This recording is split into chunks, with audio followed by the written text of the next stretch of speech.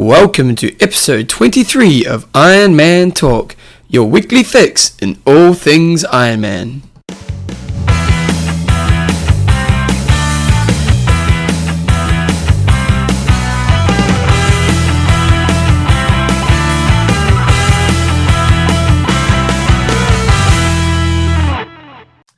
Alrighty guys, so welcome along to Iron Man Talk episode 3 with Coach 3? John. Oh, 23. 23. Come on. I looked up at the screen and I saw the 3 with Coach John Newsom and Bevan James. How you going, mate? Very good. And you? Oh, I'm a bit shagged. John and I have just been out for a big...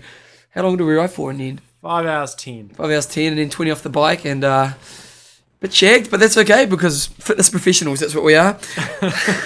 So in this week's show, we've got our news. We've got race results coming up from last weekend, which wasn't a lot of racing, but there was a couple of races. We've got upcoming races, just a little bit on Arizona, and just a bit of a discussion on ITU kind of growing the triathlon thing in the world.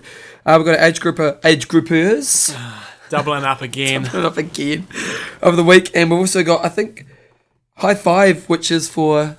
Fixing your punches. And I actually thought this up this morning. I thought Bevan tried to come in with a different high five. I came with a technical high five, and he downed me. He said, nah, we're not doing it. I've vetoed that. And so I thought, right, we're going to do Veto. 5 quick tips on how to change a puncture. What do you know? 30 minutes into the ride today, get a puncture. John gets a puncher. So there you go. It's the first time in a long time. Do you know I was in a band called Veto once? There you go. There you go. Wow. So, there you go. We've got websites of... Was it websites? No, just singular. Just the singular. Website of the week. Product Review Centre. We're going to actually review Hayden Woolley. Now, Hayden was the guy we had on the show last week. We're just going to review the CD that we mentioned last week later on. And today's big focus in the show today is question and answers. Last week we didn't get enough time to have question and answers, and so this week we've got a few to catch up on. So we're basically, after a product review, we're just going to knuckle down and get into question and answers. Question and answer special. I'm Super going special. to name it a question and answer super special. Super special. So get ready for that. Oh, it's sensational. So first of all, we had some races on last weekend. What we have up? We had the World Champs. Obviously, it's not a long course, but we've got to recognise that. It was some pretty good racing. One thing I'd be keen to hear from, I know we've got a few Tri Talk listeners out there. Go Tri Talk. And back here in New Zealand, it was big news. You know, we had live coverage actually before the event. We had reporters there, and it was big news on Hamish and Bevan and Chris Gemmell. Yep. And so it was great coverage. And then when Hamish got second, he was on the front page of the Sport today, I think. Yep. And it was really great coverage. And for those of you who haven't seen the results, the good old Pommies took out well done to Poms. first in the elite with Tim Don. They took out first in the under 23 with what's his name? The young guy. Will Clark, was it? Yeah. And then they also won the under 19s. So they really dominated the elites, the juniors, the sort of intermediates. Yep. And so we'd be interested to hear if there has actually been much coverage over in the UK. I see it made it onto the BBC website. There was a very small article on there, but I'd just be really keen to hear if they do get any coverage, because in New Zealand they sure as hell do. Yeah, But definitely. for those that haven't seen the results, Tim Don first, Hamish Carter second, Frederick Blurbra third, and Chris Gemmell also from New Zealand was fourth. And in the girls, Emma Snow still came back from a shocker last week where she got crushed in I think it was Chicago, and nobody really expected her to recover in a week, but she did, and she took down Vanessa Fernandez. She's amazing, isn't she? Oh yeah, I mean Vanessa. It was dubbed as the big Fernandez versus Snowstall battle, and she took it to her at 5K apparently, and just dropped her, and ended up. She's a bit cute too, I have to admit. Oh, she's a midget, man. Yeah. I tell you. Oh, she is tiny. She doesn't even come up to my shoulder, and I'm not exactly a big you're fella. not the tallest guy. So fantastic. She ran like a 33:45 or something Wow. like that. Very, very impressive. And who the hell was third? Some other chick. Mate, did you not do your P's? I left this one up to you. Come on. Who came third? The $1 million question. It's not coming to me. Pull the website up. No, we'll come back to that. But It's a shocking effort, mate. well done to everybody who was at Worlds. And short course stuff. What else do we have? The Canadian. So we talked about that last week. Another Ironman distance race in the States. Doesn't really look like they had a pro division. It was just all age groups. And we had Eric Desales taking the win from Gatineau, which looks like in Quebec. I presume QC stands for Quebec. Yep. And he was in the 30 to 34 age group. And where's So, his so total did they have, time? did 9 they have hours like a pro 24. They must have had like a pro section. No, I think it would just been an open race. Everybody starts and away you go. It looks like they only had 61 people finish, so it's obviously not a massive turnout. But Look at this race, mate. Let's move on. took it out 9 hours 24. Then Alain Charlebois was second, 9:34, and George Reed was third in 9:58. And we better mention the first female, Joanne Murray. She actually finished 9th overall. It's pretty solid, 10 hours 42. So well done, everybody. You're Canadians. You're a Canadian. You're a Canadian. What if you're not? Okay, so then we also had Monaco 70.3. And it was some interesting racing happening there. Kieran Doe was basically leading off the bike at least, and was leading with the run with about halfway through the run, and then kind of blew up, didn't he? Yeah, he had about a 4.5 minute lead off the bike, and I thought he was going to wrap it all up. He's a pretty handy runner. Yeah, he is a good runner. But no, he did fall to pieces a little bit, but it was pretty close racing. Marcel Perez Zamor, or Zamor Perez, took the win, came home in a 1 hour 10 marathon, so I think that It's flying, isn't it? I'd like to say that's maybe a little bit short. No, he probably could run that. 4 hours 12. Norbert Dominic was second, 4:14, and a really good return for Luke Van Laird. Nice to see him up there. He led out of the swim and came home with a 1 hour 12:51. Yeah, the guy came second's 42. Crikey. Jeepers. Van Laird's 37. I didn't realise he was that old either. Ronnie Shieldneck was fourth, and then Kieran Doe hung on for fifth. But, 4:12 for first and down to 4:15 for fifth. So, pretty good racing. I don't quite know what happened to Rudka Beaky. He was up there at some stage, but he looks like he was a DNF. And good old Paul Amy down there in ninth on his day. That guy is probably one of the very best athletes in the world, but didn't look like he really fired up. It was on Slow Twitch, actually. I went on Slow Twitch during the week, and Slow Twitch is loving the Dave Scott Mark Allen thing. We're loving Slow Twitch this week, although we love everyone else as well. But they were talking about that the swim course seems to be a lot faster, like 7 minutes faster than last year's times. Right. So there was questions regarding if the course was a lot shorter. Well, 21 Yeah, minutes. that seems normal, yeah, but maybe last year was longer. Maybe a touch short, but not too much. On the chick side of things, it was dubbed the Battle of Karen Thurig versus Michelle Dillon. Michelle Dillon's a short course girl. Karen Thurig has won a couple of Ironman races. And as we sort of expected, Michelle Dillon led her out of the swim. But Karen Thurig absolutely crushed everybody on the ride, riding 2:46, putting 11 minutes into Michelle Dillon. And apparently Michelle Dillon came back at her really strongly, especially in the early stages of the run. But then Karen Thurig managed to pretty much pull away again and held on for a win by 6 minutes. So pretty impressive. And then Actually sounds a lot like last weekend's race, doesn't it, with the two jokes, going at it. And Erica Cosmore was in third place, and she was another 5 minutes back in 4 hours 52. So, looks like pretty good racing there. There we go, Rudka Beaky down the bottom there. He must have pulled out on the run, rode 2:45. And also Macca, he was meant to be racing Yeah, as well. Chris McCormick was meant to be racing. Maybe so, he didn't even start because he's not in a DNF. Yeah, so, looks like good racing. Nice place to be in the world, Monaco. Must be pretty cool. Yeah, I can't complain about that. Not that I've been there, but... Okay, so next up this weekend coming up, we've got Ironman Wisconsin. So this is the last kind of Ironman before Hawaii. I think it probably is, actually. Yeah, I'm pretty sure it is. Yeah, well, you're onto it, mate. Wow, I'm doing my P's, I tell you. But the one thing is that since it is the last race before Hawaii, the field's pretty weak, isn't it? It's there's nobody really on there that really jumps out at me. It says I'm going to absolutely kill this race. A little bit like Canada. I think Canada was a stronger field than this. But we're trying to do our triathlon trifecta tantalizer. Bevan's still suffering a bit from last week. Oh, I'm still sick. That's all right. And we're struggling a little bit with our tantalizer, so we're going to go for it though. On the spot, we're going to do it. On the spot, I know Chris McDonald, so he's winning it. That's my philosophy this week. That's my philosophy. I'm going to give Chris a win. In second place, I'm going to go for. Actually, I'm going to renege that. Let's start from third place, shall we? Oh, well, back it up. Just spotted somebody. You spotted someone. Okay, then. Well, I'm going to go... Third place. Martin, just because the name's so crazy. Le Montage Lesia. Yeah, I don't even know if they fit his whole name on there. Yeah. Okay, I'm going to go for Kurt Chesney, because he's from Boulder. Oh, And he owns his own business. He's 37 though. Yeah, okay, well, I'm going to Excellent. go. There's a male nurse. His name is Marcus Struan. Okay, he's your second, and Yeah. you're going for. I'll go for Chris McDonald. Yeah, as he's going to second. pull something out here now, aren't you? Yeah. Rainer, isn't it? No? No. Basically, let me guess. No, I haven't got the full guess. Okay, Marcus Foster from Bavaria, Germany.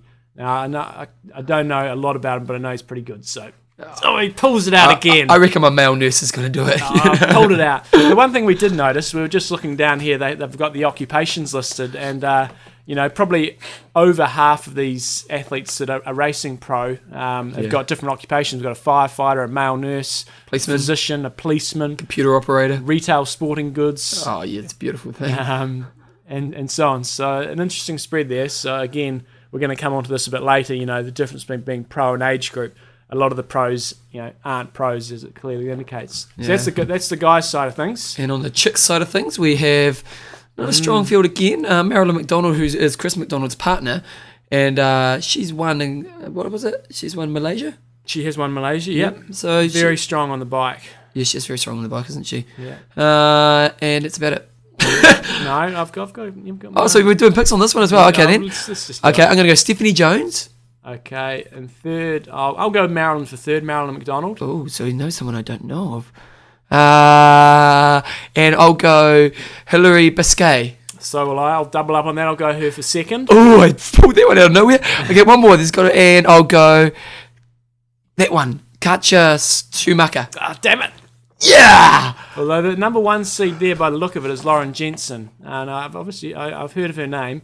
So maybe she won it last year. We haven't researched that too closely. So that's our picks. We'll see how we go. My picks next week. purely went on the fact that they're pro athletes. So, You're a smart one, aren't you? I tell you, I'm always thinking.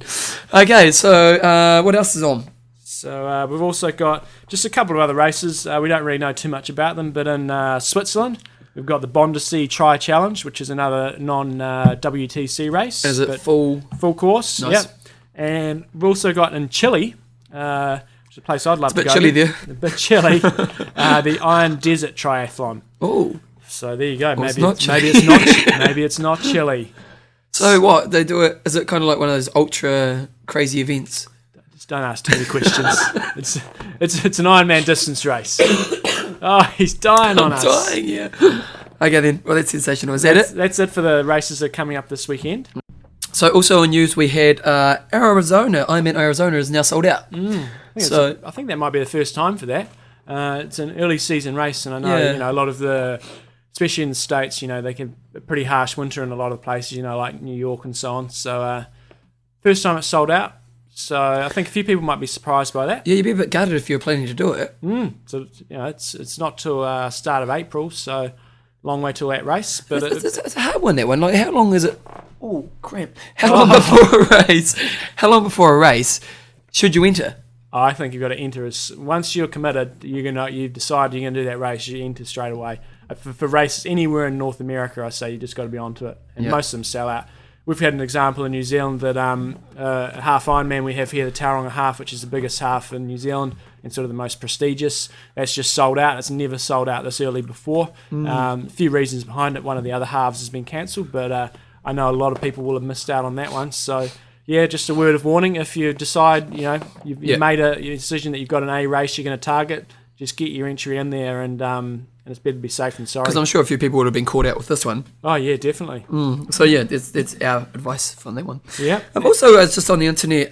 There was I can't remember which website it was on Trofeo actually, and we're talking about the ITU is basically spending a lot of money and effort, putting a lot of effort into the global growth of triathlon, and I just kind of thought it'd be an interesting discussion just to talk about, is there frustration between the two unions or the two different kind of, they obviously, a lot of people that spend money developing end up going into another sport. Well, I think part of it probably is that the ITU get a lot of money from the Olympic what do you call Governing it? body. Olympic Association. Yep. I can't think of the name of it at the moment.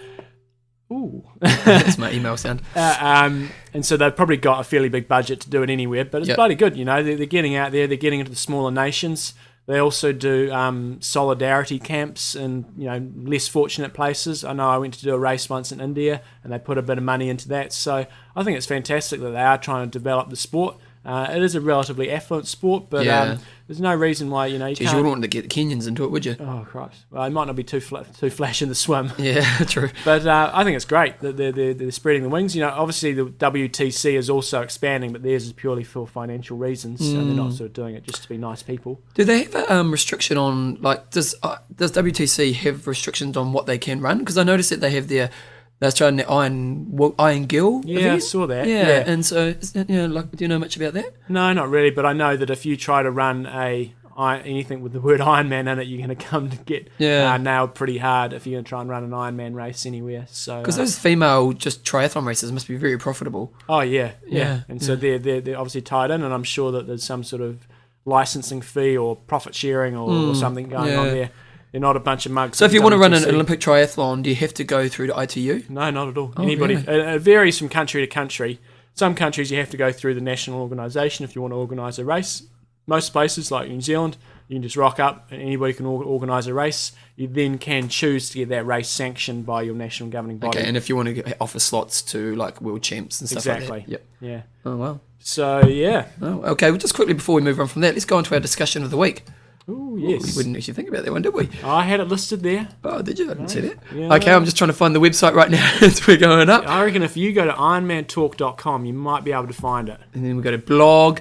Okay, so our discussion last week was what determines a pro athlete, and in that case, what kind of banner should they be able to race under? Now, we've got another comment. We've got 6 comments this week. We know there's more than 6 listeners out there, so get yeah, on it was to this. interesting, but I kind of felt maybe it kind of got wrapped up pretty quick. Mark Cartway, Gary Cathcart, Fegan. yeah, and Johnny H. Ha. Johnny Ha. Johnny Ha all came on, and they were basically saying that they feel it's a little bit shaky and that, it doesn't really seem to be very clear, and they're a little bit frustrated by it all. And they were kind of agreeing on what it was all about. And then our good friend Brian Rose came back again. Yeah, Rhodes's coming back. Rhodesy, we're going to get you on the show once we've got our sort of technology with our interviewing sorted out. Which I've been to. Been a bit hazy last week. It wasn't super duper quality with Hayden. Once we've got that done, we'll get you on the show, Rhodesy. Don't worry. So he came on. He basically said, my understanding about racing as a pro, like Jim Busnick did before Belgium the week before I'm in UK, is that he would have to hold a pro license, so that he should have actually raced as a pro in UK. So I'm not sure how he managed to slip under the radar with that. With the roads, it's very tricky. I mean, yes, you do need to have if you're going to race as a pro, you're supposed to come up with a pro license, but from country to country it varies so much. In New Zealand, there's no such thing as a pro license. So I know when I've raced pro overseas, I had to get a letter from the high performance triathlon high performance unit in New Zealand saying, John is eligible to race pro. I didn't have a pro card or anything like that. And there's a huge variation from country to country. I know in the States, yes, you've got to have a pro license to race pro. Yep. So it does vary quite a bit. So obviously Jim, maybe he's from Belgium, isn't it? He maybe went under the radar somewhere there.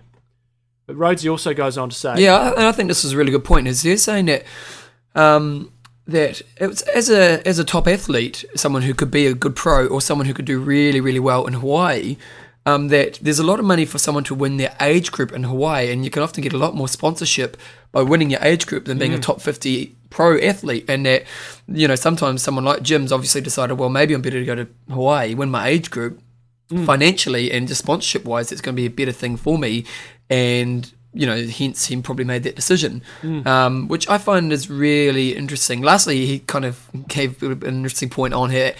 Jim actually jumped up on stage while they were giving out the pro money and kind of jumped up in the third slot, which I thought, bad taste. Bad taste. Yeah, you're no longer our age group, mate. You're taken out. You're no longer age group of the week. Don't just disregard that. Yeah. So that was a bit kind of weak, I felt. But then we had Ken Wallace, and Ken was one of the guys on Epic Camp who you interviewed one day. Yeah, and he also sent us a race report at one stage. Really, really, you want to kind of elaborate on his? Well, he's sort of using golf as a good example, whereas obviously you get pro golfers who come back to the sport and they obviously want to keep playing, but they're clearly not professionals. So there's some pretty clear rules in golf that, there's a stand down period and so on. And he's sort of saying that, the reason that can happen is because golf has a very strong governing body and it's quite united. So they can make rules and it can be spread across country to country. And it's like a world golf organisation, I think. So I think that works in quite well. And so I really like that idea of a stand-down period. I think that's a good, fair way of doing it. Say, right, you race pro, and then you've got maybe a 1-year stand-down. So I think that's a fantastic idea.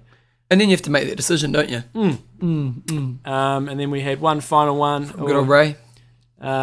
He's sort of saying that if you've got a pro licence, you shouldn't be allowed to race in the age group. And you should be stripped of any rewards. And there may have been one more below that. No, I think that was it. Okay, that was it.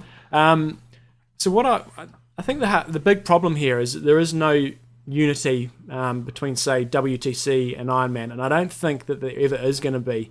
So I think probably what needs to happen is, what I think would be a good idea is if WTC comes up with their own pro license, and maybe you've got to finish within a certain percentage, maybe 15% of the winner at a WTC race. If you do that, you're eligible to apply for a pro license.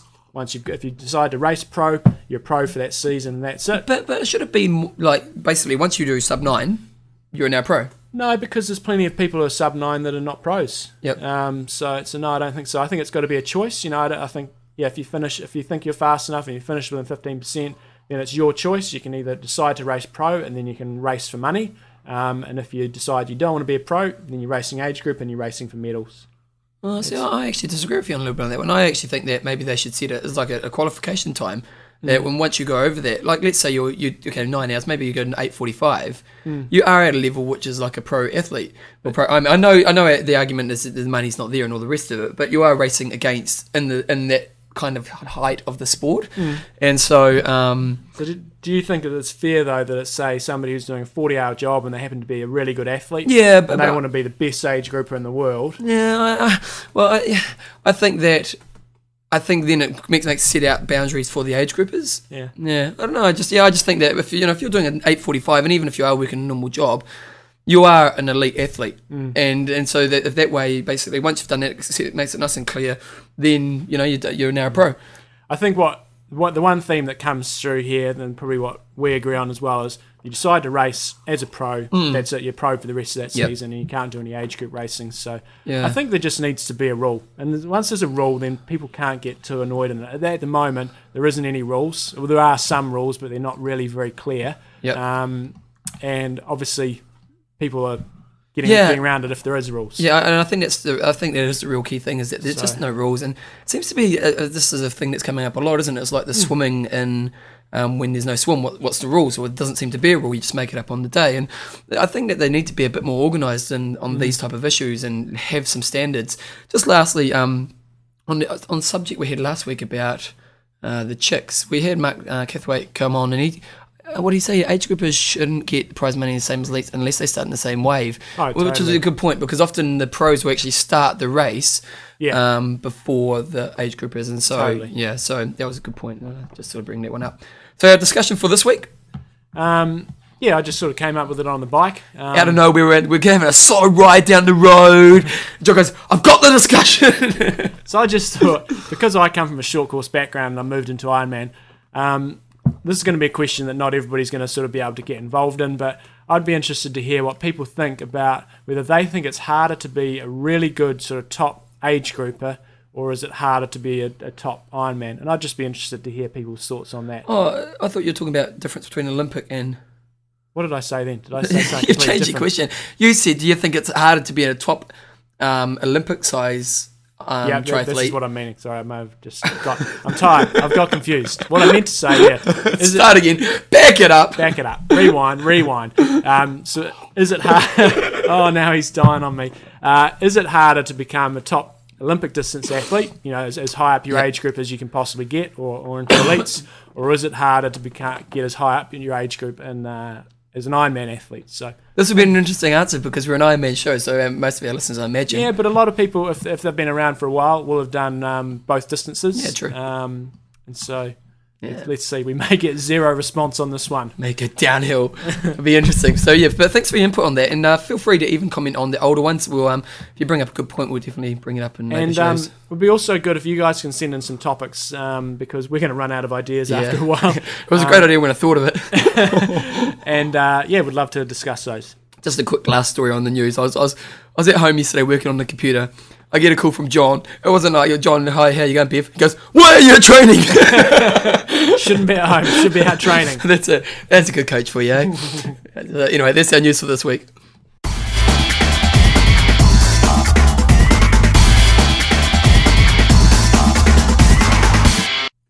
Age Grouper of the Week. Oh, nice, mate, nice. Right.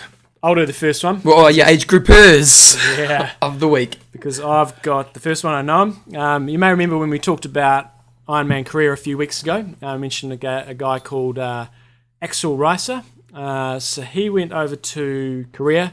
It was his first Ironman distance race. Now, obviously, the swim did get cancelled there, so technically he didn't do an Ironman, but we're going to give it to him anyway. Hard, eh? Oh, bloody annoying. Yeah, you've done it, yeah. Anyway. His girlfriend was actually pretty happy. She's a wife.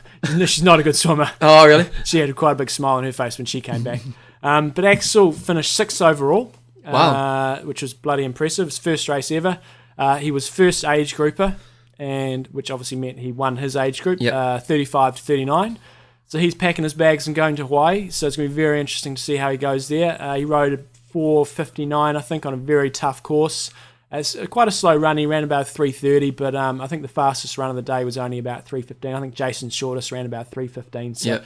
very, very tough day on the run, he said. Very hot, very humid, and quite a tricky course. One thing he did say that I didn't bring up just before about the course change. You know, they said over there, right, swim's off, we're starting this time, and that's it. Oh. And so they basically started at 8 o'clock, and they're away. Well, that's good. And so he said, you know, the swim was off. Obviously, they weren't happy about that, Yep. but they said, right, we're starting at 8 o'clock as normal. This is how we're going. Boom. Oh, that's good. So at least Yeah. it was organised in the decision. Yeah. Yeah, which is cool. And you've got a second age group. Well, I got sent through an email from, it's, how do you say that?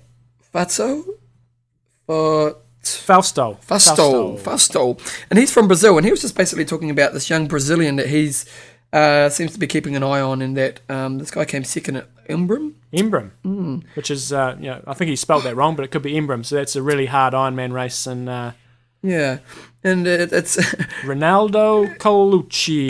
you're pretty good with the Brazilian names, mate. But they're just saying that this guy's only 20 or 21, and he's obviously got a bit of talent and someone to look out for. So, obviously these are the things we want to start looking forward to. You know, who are the next kind of crew coming through, and Yeah. this guy's obviously at this age coming through, and so hopefully he can stick like- at the sport. And Like him and Karen Doe are the ones to watch. You know, there's quite a few, like we talk about, there's quite a few guys that are sort of nearing the end of their tether. You know, guys like Cameron Brown, obviously Peter Reed's just gone. Yep. De Boom's probably not far behind. Yep. Chris McCormick is probably coming towards the end of his career. So we are looking for some new blood. I'm sure there'll be a few German fellas out there coming through we need to keep an eye on.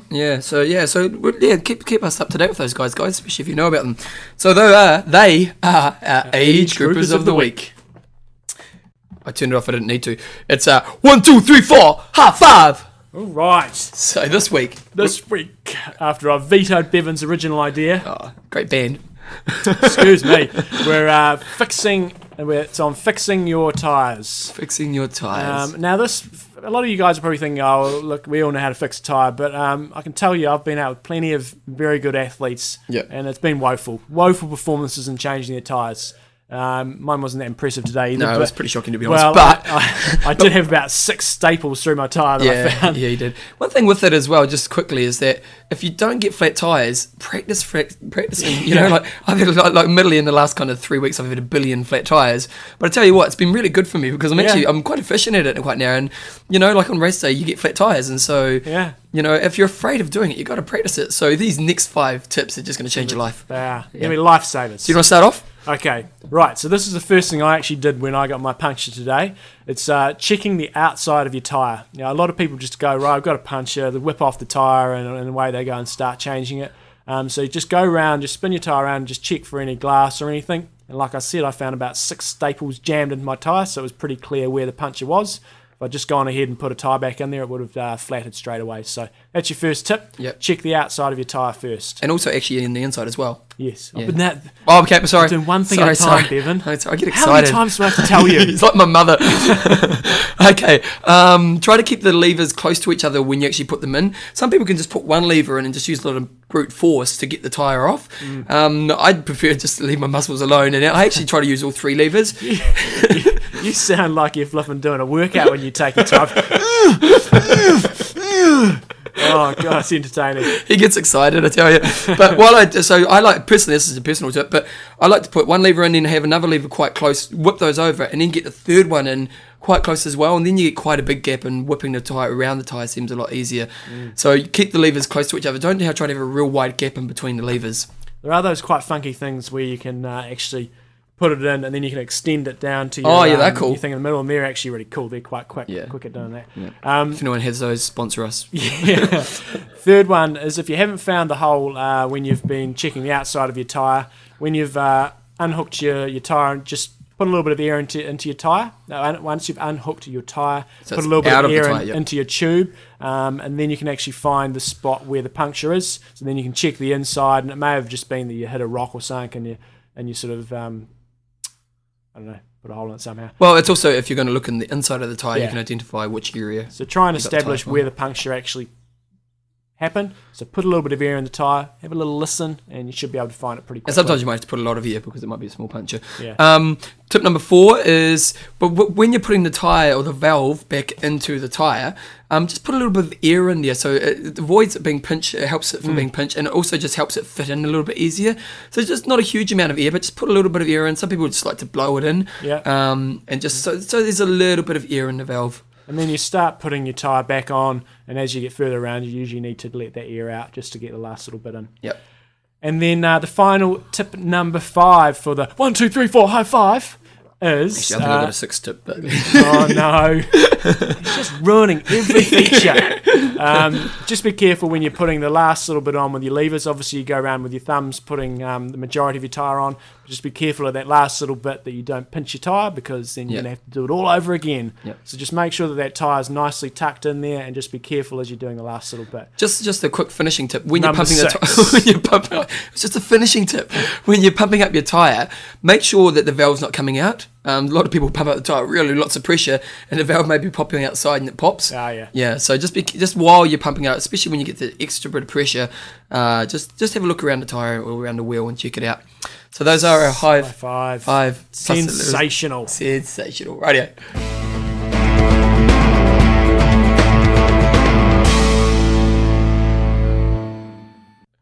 Website of the week.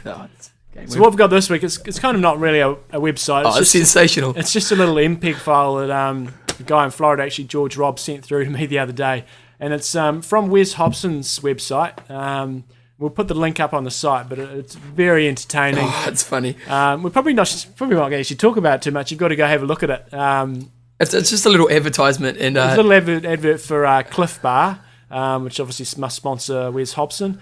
And it's just an entertaining little 30-second clip on the start of a swim. Yeah, and honestly, I watched it like 10 times over and over, and I was cracking up laughing. So a pretty brief website this week, but should be quite entertaining. Make an effort. Bevan will put the link up there. You'll be sending it to all your triathlon buddies. Yeah, it's viral. That's what they call it nowadays. Little MPEG file. Viral. Okay, next up. The big part of the show. Okay. Are you ready? Are you ready? Yeah, ready? 3, 2, 1. Questions.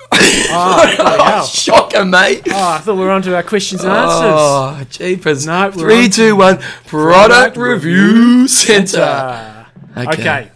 So we interviewed Hayden Woolley last week. Again, apologies if you didn't hear the sound super duper. Just one thing on that. We got a question asking if we could get a transcript now. To be honest, there's no way I'm transcripting it. But he's actually writing an article based around the interview. So when he has that article up, we may create a PDF out of it and put it on the show notes. It's going into one of the New Zealand triathlon magazines. So it's probably going to be, to be honest, about 6 to 8 weeks away, so don't hold your breath. The question was the one on the hands and the head position, and basically Hayden said that the hand positions doesn't seem to matter so much. It really just depends on the person, and head position is very much about keeping your head down. Yeah. Okay, but this week we are reviewing Hayden's swim CD. It's called the Future Dreams Swim CD. Yep. Now, I really like it. I actually send it to all the athletes that I work with because it has basically... Start with it works on all 4 strokes, which I really like. I think it's really important for triathletes to, as Hayden was sort of saying last week, to do butterfly, backstroke, breaststroke, all of those, just to get your general skills up in the water. It also helps to keep it a little bit more interesting. Especially, I love butterfly. It really helps you to work on your catch. The weaker swimmers, you may have to put fins on for that, but that's fine. So I really like that. It does cover all 4 strokes.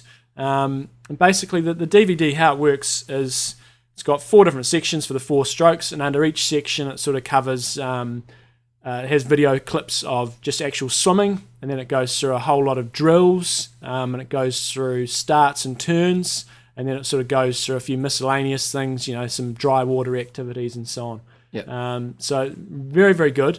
Good underwater shots. Great visual shots of everything, isn't it? He does some outer water shots as well with the hand standing up watching.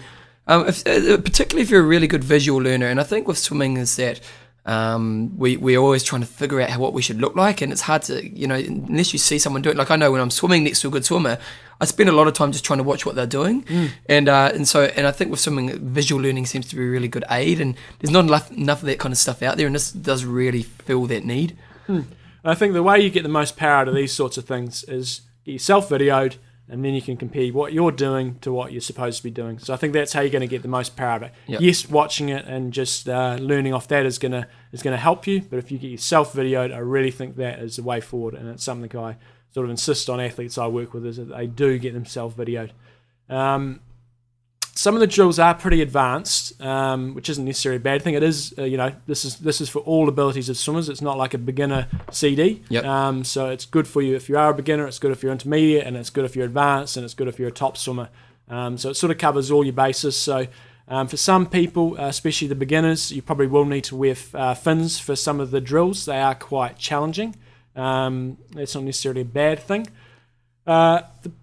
The one thing that I think probably could be improved, we love to talk about things how they're fantastic and really good. We're so positive, aren't we? Yeah, it'd be great to see a bit of audio on there.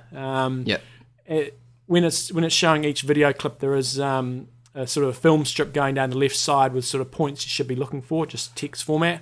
But I think it'd be really cool if you actually had a little bit of audio there as well. Yep.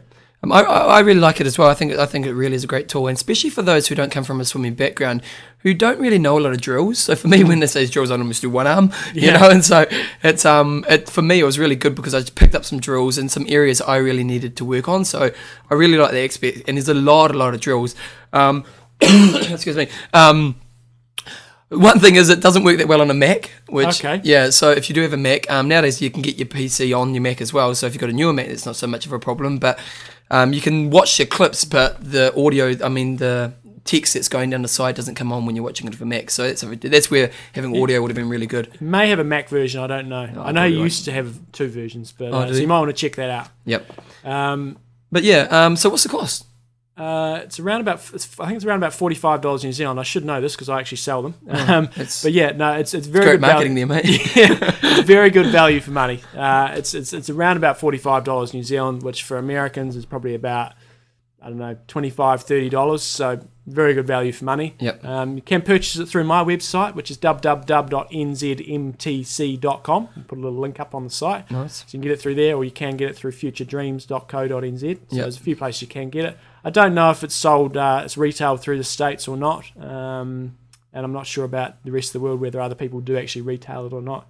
But it's a really good buy if you're looking to work on your swimming, and given that for you Northern Hemisphere guys, winter is coming up, perfect time to focus a little bit more on your technique. And I really think it's great because I haven't actually seen much else out there like this. No. You see a lot of guys who have their websites that help for coaching, which is cool, but just if you want a training aid, it's really for you just to go home, spend some time, and like John said, get a video yourself and can look at the comparisons. To me, I don't think I've seen anything else out there like this, so good on Hayden for doing it. Now we'll move on to the next section. We will. It's a big feature of the show. Yeah, ready? Questions and answers. Beautiful. Okay. Where are we going to start? We've got millions of them, so let's just go through it. Let's go through it. We're not gonna rush too much. Well, we're going to have to because we've got hundreds. Okay, right. I've been overruled. We will rush. No, we won't. First question is from Matthew. Is it possible to peak twice, perhaps 3 times in a season for your A race? He's not talking about pros, he's talking about age groupers. Yeah. Personally, I think this is pretty challenging. I think it's possible to do 2 reasonable peaks per season. The reason why pros can get away with it is they tend to travel during their the crappy part of the year. So Kiwis get out of the New Zealand winter.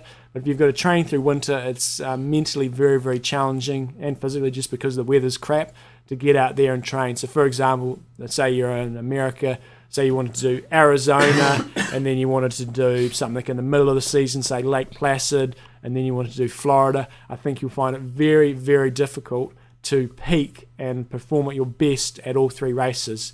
I think it's not unrealistic to think you can do all 3 races, but if you want to be in peak condition for all 3, I think that's a bit of a challenge. Most people can get away with doing 2, as long as it's an early season race, and then maybe trying to re-peak for Kona. Because, well, like from us in New Zealand, Kona, it's impossible really, because you train through winter, and I know for myself, I did really well to qualify for Kona, but my Kona race wasn't really that great. Well, no, I was happy with it, but it was, looking back now, I probably should have done a little bit better. But, we were training in snow, and it was, the weather wasn't conducive to what I was meant to be doing in Kona. So, it definitely makes it a little bit tougher. Yeah, so yes, my answer to that is it's pretty tricky. I'd say probably limit it to 2 peaks per season. Yeah. Especially if you're doing long course. Like if you're doing short course, then you can have a few races relatively close to them together, and you can sort of hold your peak for a reasonable amount of period. But given this is a sort of a long distance show, when you race, you've got to have. It generally takes you 2 to 3 weeks to recover from that. Very difficult to peak 3 times. Okay, so next up we got a question from Ray. He's just basically asking about aero bars. Yeah, so he sort of said that he's sort of a bit confused about when, if you get, as you get slower, are they of any benefit? So he sort of said that he's heard somewhere if you're going at 20 miles per hour, you're not really getting any benefit from aero bars. Basically, the deal with that is the faster you go, the more benefit you get from aero bars. If you're travelling along at 50k an hour and you're on aero bars, you're getting a lot more benefit than somebody who's travelling along at, say, 30 kilometres an hour. Yep. Now, probably my second point here is that if you just slap your aero bars on, you don't do any training on it, you're probably not going to be very efficient in that position. So having aero bars is one thing. You've got to actually train on your aero bars as well. So just slapping them on, 2 weeks before a race isn't going to do too much good. So your back will give out as well. Yeah. So as far as I'm concerned, I haven't seen, before I looked at this, I haven't seen any research to see exactly what the figure is where maybe perhaps you're not performance gets lost. But I would say I tell everybody to have aero bars. If you're going slower, then yes, you're not getting as much benefit. But you've really got you need to train on them, and you need to have your bike set up and looked at as well to make sure you're in the correct position. If you're in an aero position, you're generally a little bit further forward on your bike, so some people need to bring their seat forward a little bit, which is going to mean that when you're in a seated position, perhaps when you're climbing, you're not in the ideal position. So have 1, use aero bars, 2, get your bike set up, looked at, and 3, spend plenty of time training on your aero bars. One thing I think to add to that is that sure, a lot of people aren't going to be going. Some people probably average about 20k's, 25k's an hour on the bike, and so there may not be a lot of gain. But if you're comfortable in that position, like I actually love riding the aero position, and I'm probably at a speed where I get the gain. But for people who less of that gain, if you like riding that position, and maybe there's not so much of a gain there, it's really about what's the most comfortable position for you on the bike, because it's a long time on the bike, especially if you're going bloody 20k's an hour. So, I think also to consider that as well. So, I was on my aero all day today, wasn't I? Yeah, you were. Bevan didn't have his. Okay, bloody cycle racing, you're not allowed to use them. Got to take them off every weekend. So, cool. Next up, we had a question from Brian Falcon from... Where's that? Is it America? Must be America. Yep. Okay. So he's basically asking... Pennsylvania. I think I went there last year. Anyway, so he's looking... I see he basically was considering doing Eagleman. And he just wants to finish it. He comes from a cycling background and he used to do a bit of mountain racing as well. He feels he's a little bit overweight, and should he maybe focus more on doing sprints over the next couple of years to lose a bit of weight and maybe aim to do like an Ironman or a half Ironman like in 2008? Does he think he's gone a bit over his head, quite aiming for Eagleman, basically? I think Eagleman, given that it's next June, you've got quite a bit of time to get through it. So, provided you're prepared to put in the commitment, I think you should be okay, and especially given you've got a cycling background. If you were saying you've got no sporting background and you've just done a few sprint tries and you haven't got a background in triathlon and one of the other disciplines, I'd say you probably you'd probably struggle a lot more. But given you've been cycling, then you've already got that sport under your belt, and it's just a matter of refining that form. So I would say give the half a crack, as long as you're prepared to put in some hard work over winter. And the other thing is as well is that once you start doing Ironman training, or like at least half Ironman training, weight falls off. You instantly just start losing weight. So the weight issue is not going to be a problem. I think the thing is there's a big difference between a half Ironman and an Ironman.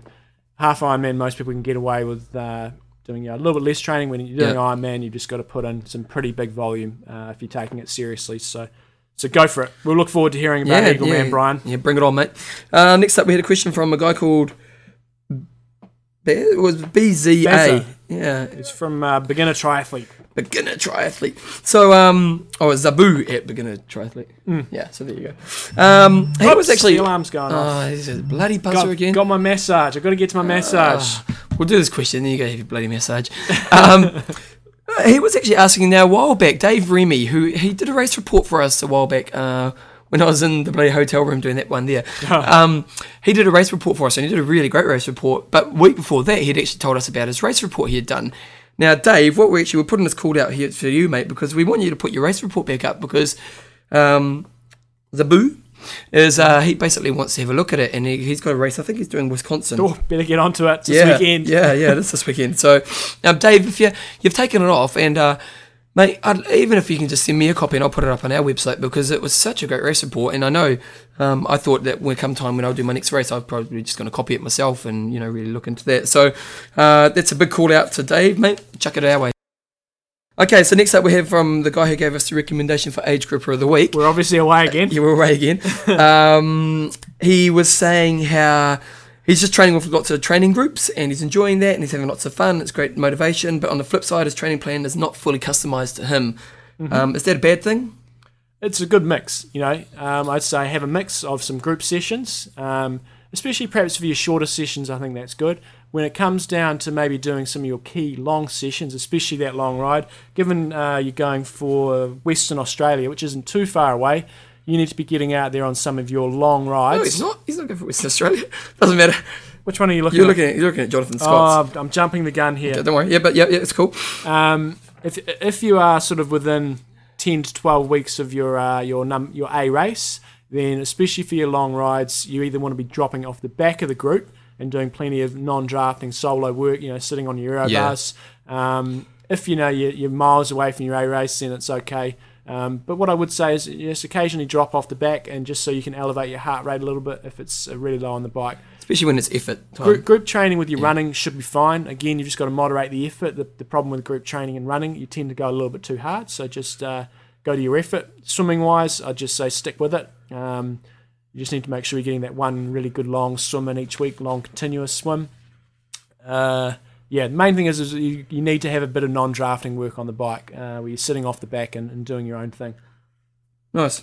Jonathan Scott from Australia basically asked, his question is, what Ironman-specific sessions do you guys use or would recommend, especially on the bike and run for the bricks as the race approaches? I'm obviously aiming to set my bike up with the time trial position, same nutrition, blah, blah, blah, blah, blah, previously. Okay, so basically his questions are, how far out from the race do you recommend people start Ironman-specific work? And, I'll just give you a typical example of one of the workouts that Bevan and I do a lot is on our long ride. So we're riding around about 5 hours or so. In the middle of the ride, we'll do 3 times 50 minutes. First effort is just below Ironman pace. Second effort's at Ironman pace. And third effort's a little bit above Ironman pace. The rest in between, we generally take anywhere between 10, maybe up to 20 minutes. We tend to time it so we're going through some nice sort of some rollers or just make it a little more specific to the race we're training for. So that's one of my favourites. If you want any more, then triathloncoach.net's where you need to come to and sign up, and I'll tell you the rest. In terms of just a couple more, you said how far out from the race would you recommend start doing Ironman specific work? And on the aero bars, you need to have your aero bars on all the time, and you need to be riding on your aero bars quite a bit. Obviously, the closer you get to the race, you need to be doing more. In terms of doing specific Ironman interval work, Probably once you get inside sort of around about 12 weeks or so is when you really want to start focusing on that a little bit more. And the closer you get to the race, you just lift the intensity a bit. You've also asked about suggesting a couple of weeks of overspeed training, i.e. intervals at half Ironman pace. Half Ironman pace I wouldn't really call overspeed training. No. I definitely include some of that in your training. What I'd just be wary of is actually doing overspeed training. There's not a great deal of benefit in terms of doing 1 minute intervals, 400s or 1 minutes, things like that. So definitely some half Ironman efforts, 10 to 12 minutes, things like that, as you're sort of getting in the final countdown to the race. I think it's a good thing. Anything else for him? No, that'll do. That'll do for Jonathan. There's a couple of things I can do when you're not here, so I'll just wrap those ones up when you're finished. But just the yoga question. Bikram yoga. Yeah, so yoga, that's the one where they do it in real extreme heat, don't they? Yeah. Yeah. So our thoughts on that? Any sort of yoga is good, as far as I'm concerned. There's loads of different types. Although it would be quite stressful if they're... Sorry? Back it up. Back it up. But Bikram yoga is probably the most extreme. I'd say when you're in your off season, no problem. When you're sort of in season and doing your main build, I would say probably avoid Bikram yoga. It's just going to take a little bit too much out of you. Yeah. Your sweat rate's very, very high, which is obviously going to mean you're quite dehydrated if you don't really look after yourself. So I'd probably say avoid it. Good in the off season, but maybe try a different type when you're actually in season. Okay. Last question while you're here, because you're going to bugger off. Any tips for moving from Olympic to half Ironman? Olympic distance is much more similar to... half Ironman is much more similar to Olympic distance than it is to Ironman. So really the key is just to do a little bit longer on the bike. You don't need to go crazy with your long runs. Just need to lift them a little bit. The key thing is to do some longer bike rides, up to 4 to 5 hour rides on the bike, and also to include some longer bricks, so some longer runs off the bike, maybe doing a 2 to 3 hour bike, and then up to an hour to sort of 75 minutes running off the bike. So those are probably the two key things you need to change, is longer bricks and a little bit longer on the bike. Probably don't need to change much with your swimming. The difference between swimming 1,500 metres as opposed to 2K is not that great. Probably the one other thing you need to look out for is nutrition, which we cover from time to time. You do need to have a nutrition plan when you're doing a half Ironman. You don't just want to wing it on the day. That's from Ian McFarlane from Dublin. New Kieran. Yeah. So I'm going to let John go now, but there's a couple of things I'll wrap up afterwards. So you have another lovely massage? I will. I'll be all lathered up and soothed and relaxed after this. It's a bit kinky, mate. Oh. What else you got on for the rest of the week? I don't know. I'm just looking forward to my massage at this stage. John and I have got a huge week next weekend. We'll talk about that more next week. Oh, we're so excited. Big ride. Okay, but John's got to fly because he's got to be there in 5 minutes or 10 minutes. So I'll see you guys next week, and Bevan will wrap it all up for me. I'll wrap it up for you now. I'm going to go for 5 hours. And Radio, so it's just me from here. So a couple of things. I was on, I think it was Tri Talk the other day, and just talking to some of the boys on there, and someone was mentioning about Almere. That was, we mentioned it in last week's show, and we're talking about Bella Cromaford and Stephen Bayliss and those guys, and we're just saying, he just sent through an email on Tri Talk, just talking about how it was basically a really big draft fest, and the girls who came in at second and third were just drafting on the whole ride, or first and second actually, and Bella actually kind of made her point. She came in at third, and she was just making her point in the ceremony, the award ceremony, that she wasn't really impressed with the way it was done. So I think it's something we really need to be kind of, the officials of the event need to really kind of get on top of, is that whole, drafting's not good enough in this game. And apparently there were plenty of draft busters there, and they just weren't pulling it up. So that was really good. What else we got? We got just again the question on quinine sulfate for anti-cramping. Now it was David, and David was asking where we can get that. Now that really depends on where you're from. In New Zealand, you can only get it through a doctor's prescription, so you need to go to a doctor and get a prescription. I'm not really sure what happens overseas, so I think maybe ask some athletes, or go to your pharmacist and ask there, your local pharmacy or drugstore, as you guys call them in America, and that way then maybe you'll have a better chance of, he's in Taiwan actually, you have a better chance of figuring that out.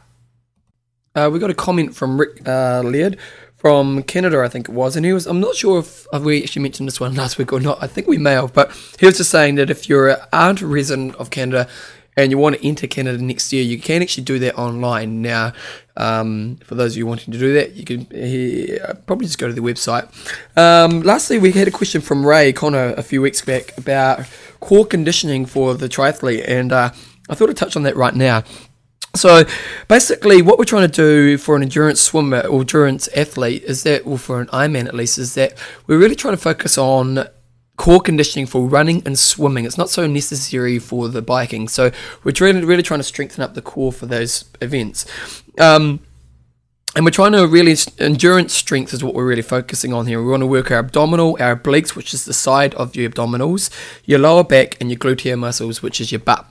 And I thought I'd really just put down maybe 4 or 5 exercises which you guys need to do. First is a move called the plank facing the floor. Now, when we're doing the plank facing the floor, you can do it 2 ways. You can have it on your forearms in line with your shoulders, or you can have your hands, so you're basically like a cat, with your hands in line with the shoulders. Then what you do is you lift your hips up so they're parallel to the ground, and you have your toes about like you've got a tennis ball in between your shoes. You hold that position, so you come up and you sit. Basically, you want to come up, hold that position for around 30 seconds to start with. So you want to do 3 sets of around 30 seconds. And over time, what you want to do is then progress that to around 3 sets of 60 seconds. In between, you want about a 30 to 45 second rest. Now, this is a great one for basically all those regions there. So you basically want your body to look like a plank.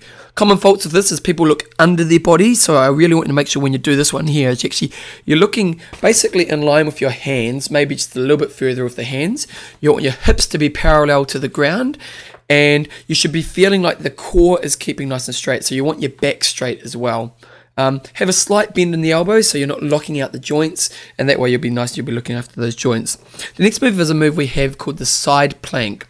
And what you're going to do is you're going to have the elbow on one side of the body on line with the shoulder. And then what you're going to do is, I'm trying to do this as I'm trying to think about this as I'm doing it. And then what you're doing is you're basically lying with your body facing side up. So you got one half of the body side on the ground, and the other half of the body going directly up. From here, you bring the elbow up and underneath the shoulder, and you lift the side of the elbow that's on the ground up, and then what you do is you pull the hips up off the ground as well, and it's like the body is in a diagonal line from the shoes up into the shoulders. Now this one here is a really good exercise for doing your side obliques. Also, we want to keep the body nice and straight with this one here. So common faults of this one here is people have like a U-turn or a U in their body. You really want to think your body is a straight line. One thing you can do with this move is that with the arm that's not really resisting against the ground is have that pointing up towards the ceiling. Make sure the shoulders and the hips are directly, and the shoulders are in line with the elbow. And anything else?